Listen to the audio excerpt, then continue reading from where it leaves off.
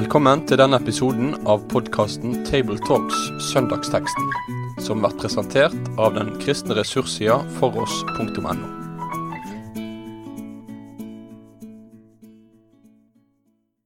Da det en glede å ønske velkommen til nok en episode av Table Talks fra Bergen. Vi skal gå gjennom teksten for treenighetssøndagen. Rundt bordet her sitter jeg, som heter Tarjei Gilje og redaktør i Dagen. Her sitter også Rolf Kjøde, som leder for strategisk utvikling ved NLA-høyskolen, og Jon Magne Sønstadbø, som prest i Delk-menigheten her i Bergen.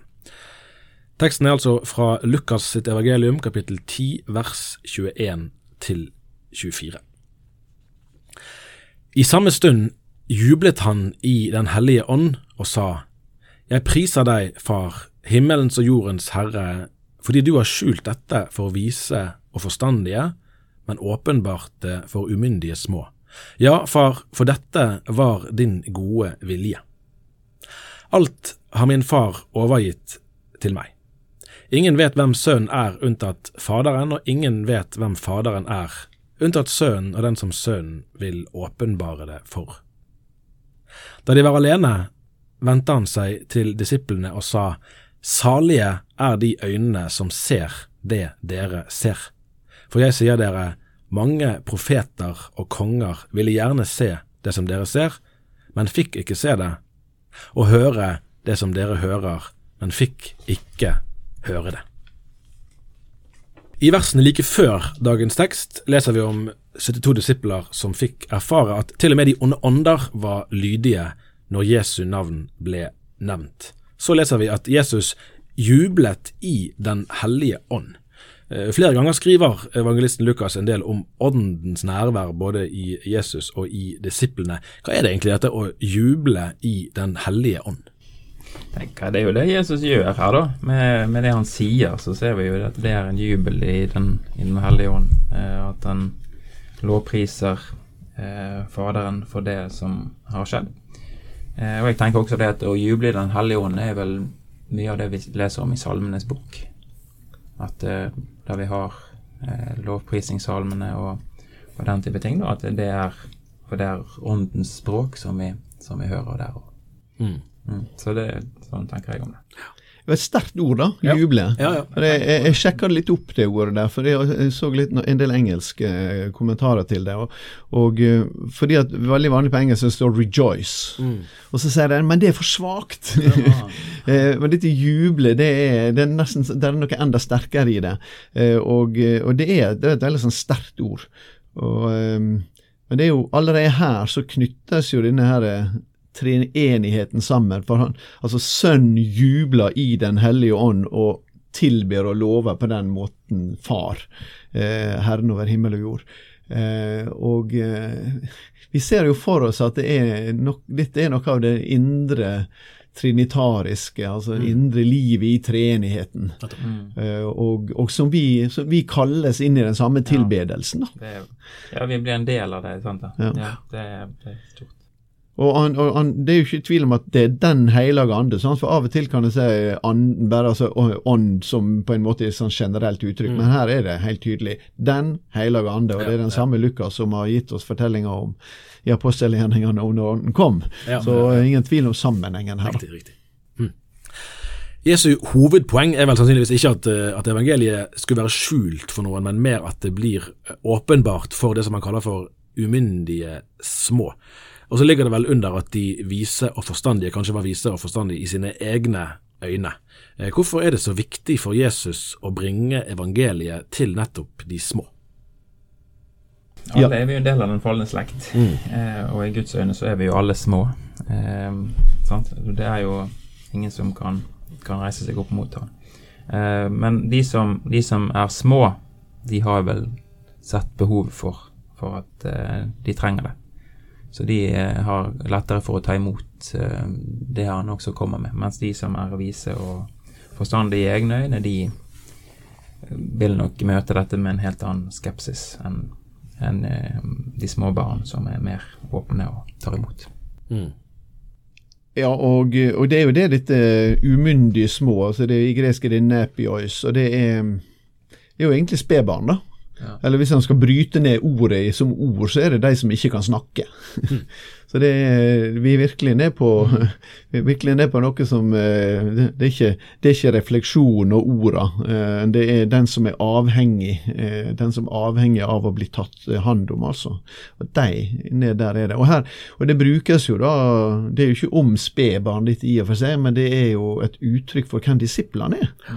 For også andre plasser i Lukas-evangeliet så bruker jo han disse uttrykket mikron, og det forstår vi på en mikroskop, altså, og så bruker han dette ordet, det minste eller de små, og det er jo om disiplene sine han bruker disse uttrykkene. Og det kommer igjen i slutten av teksten også, da, at det salige dere som virkelig får se dette her nå, for det er mange som har lengtet etter å se det. Så det er om man vil skjule, eller vi er mer inn i dette med at konsekvensen av at en stenger det ute blir at da sier Gud, nei, men jeg kan ikke tvinge dere. Så da får dere bare blokkere for det. Og det spiller jo på lederskap i hans egen tid, ganske sikkert. Men det spiller også på litt som vi møter igjen i 1. Korinterbrev 1, at evangeliet om korset, det er jo en dårskap for de som går fortapt. Og så sier han noe om hvordan det virker over for grekerne, og hvordan det virker over for jødene. Det er ikke noen som naturlig tar imot det, men det er det vi trenger. Så jeg tror jo at dette, når Jesus har denne lovprisningen her, så er han rett på det sentrale i oppdraget sitt, da, for det er slik evangeliet om korset er. Ja, det er jo evangeliet som en grunn til denne lovprisning her, eller denne uttalelsen som Jesus kom med. Altså det er det de har opplevd og gjort. Altså det er jo det at Guds rike har gått frem i verden, og de som har kommet og erfart dette, de skal ikke glede seg over det, men de skal glede seg over at de er innskrevet i himmelens bok. Sant? Altså det er jo knyttet veldig til frelsen og til evangeliets makt eller kraft. Og det jeg tenker ofte, det er noe som vi har lett for ikke juble så mye over.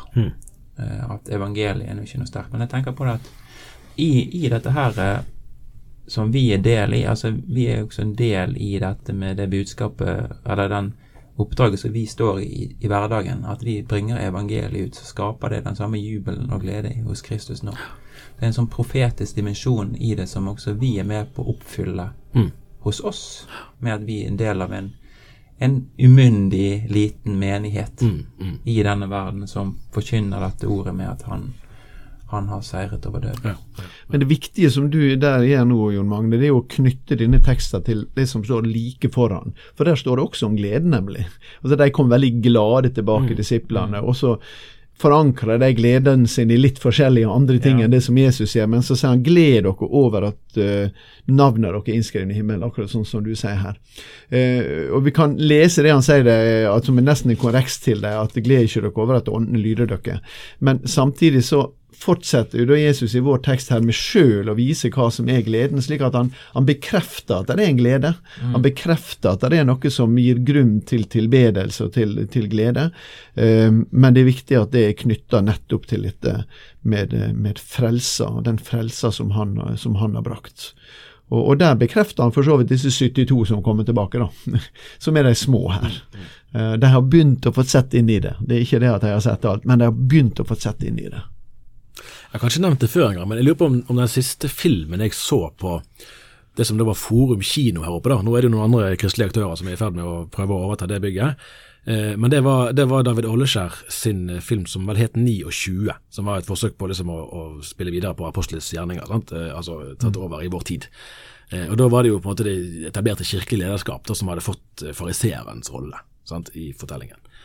Og det kan man jo diskutere lenger vel om det var et godt kunstnerisk grep, men det var noe interessant da likevel, synes jeg, med det at sant, når vi har kirkehistorien bak oss, sant, og vi har mye å lene oss på der også rent strukturelt, så prøver jeg å utfordre meg selv at er det en fare for at vi får noe av de vise og forstandiges preg i den forstand at vi egentlig lener oss vel så mye på oss selv og vår egen historie som på evangeliet, at det kan bli litt smått for oss også.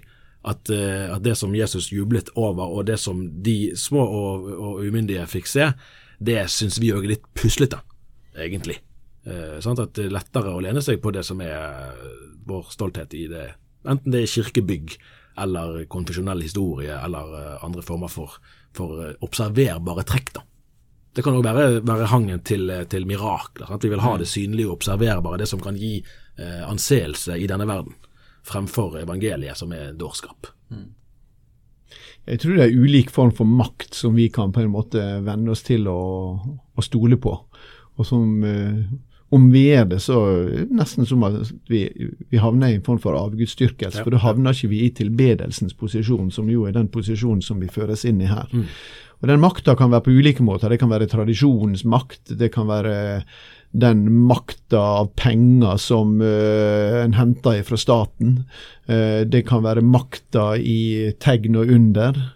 Det kan være makta i å få til ting ut fra kirkevekstprinsipp. Altså det mange måter vi kan søke makt og framgang på, og da dette en sånn påminning til oss her om at det bare en ting som gjelder i de ulike tingene vi kan søke innflytelse og makt gjennom, så det bare én ting det gjelder, og det å være i Han og bringes inn i denne relasjonen til den treenige Gud, og vektlegge frelsens spørsmål, altså.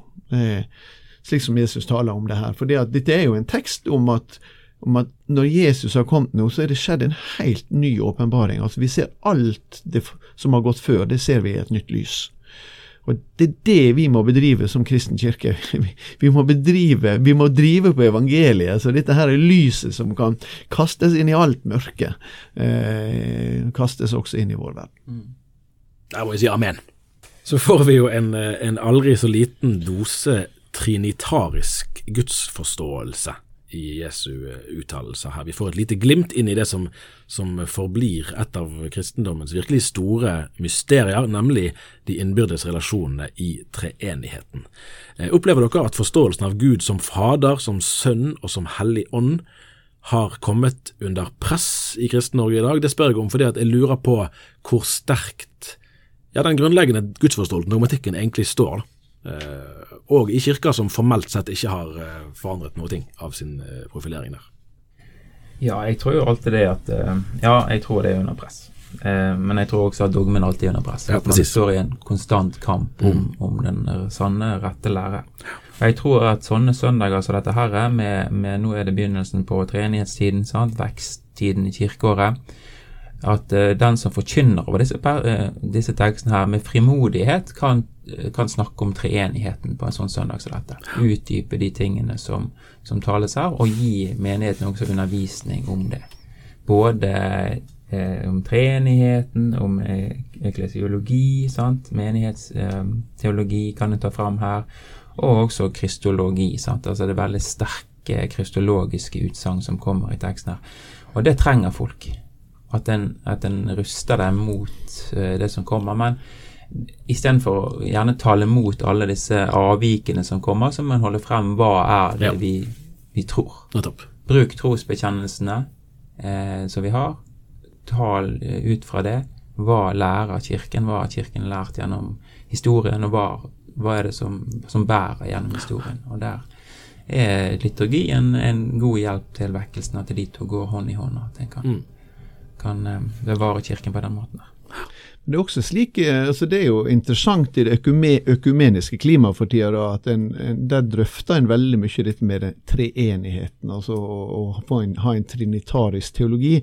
Noen ganger så lurer jeg på om det betyr at vi på en måte skal forrykke altså vår kristologiske basis, vår basis i Jesu, i Sønn og hans verk, og hvis trinitarisk betyr at vi skal løsrive det for det, så blir jo ikke det blir jo ikke bra.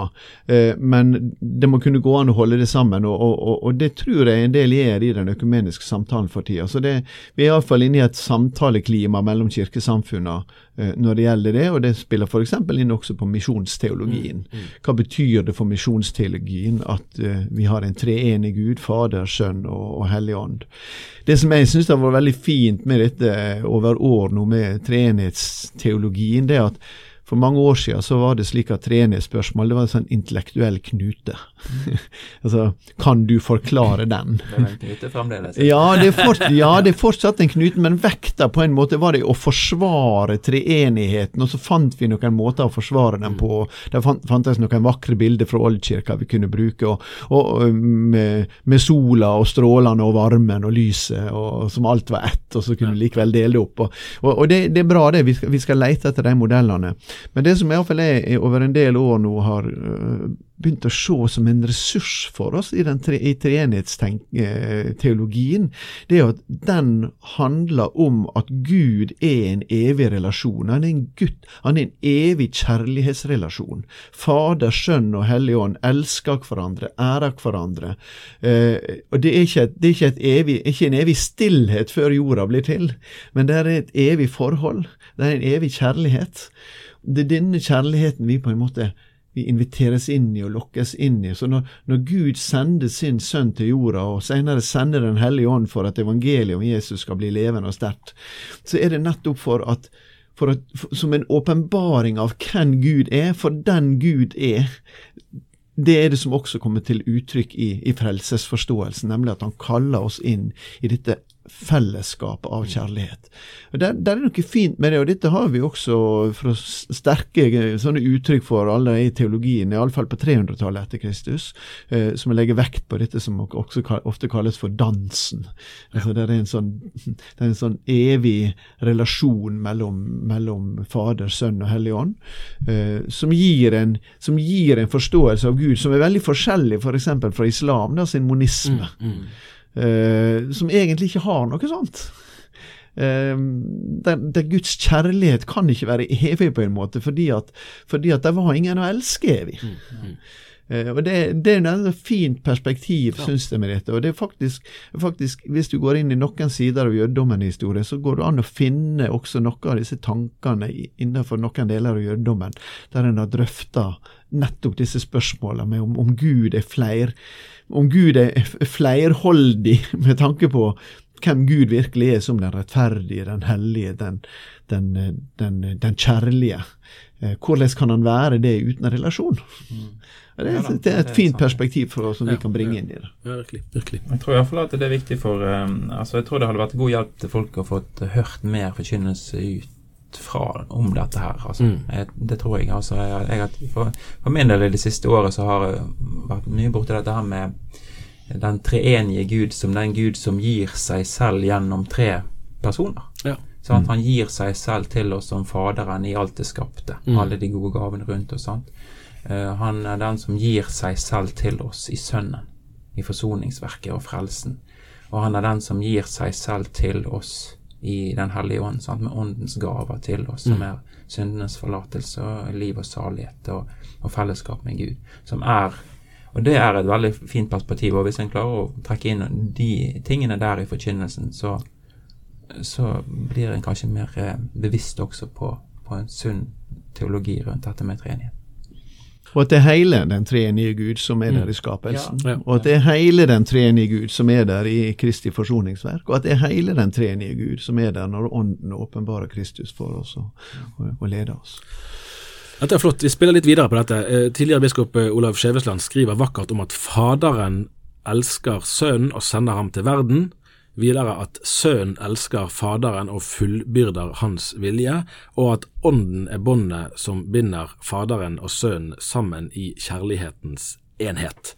Så understreker han hvor viktig det å fastholde forståelsen av nettopp av alle de 3 personene I guddommen, og ikke overbetone en på bekostning av de andre. Vi snakket om at dogmatikken alltid under press, og slik det jo en utvikling hele veien her. Hvor tror dere at våre slagsider eller våre blinde flekker finnes I dag når det gjelder trinitarisk forvirring? Ja, altså jeg personlig har vel vært borte mye at du har du kan ha en overfokusering på forkynnelsen av den strenge Gud, sant? Faderens strenghet eller den skapende Gud, og at det også skaper mye usunn gudsfrykt. En sånn lovtrelldom, at det blir nesten sånn farisistisk kristendom, at du må forbedre deg selv til det punktet at Gud kan finne deg verdig til å frelses av nåde av det. Sant? Og en annen motsatt side igjen blir jo selvfølgelig overdreven fokus på den hellige ånd, som vi gjerne har i mange sammenhenger. Der det ånden og åndens gaver, og åndens stemninger, og åndens følelser, og som blir overrepresentert, og det en usunn spiritualitet som helt adskilt fra Guds ord. En kan si hva som helst, så lenge en sier at den hellige ånd har sagt til dette. Og det er jo absurd mye av det som folk kan si da.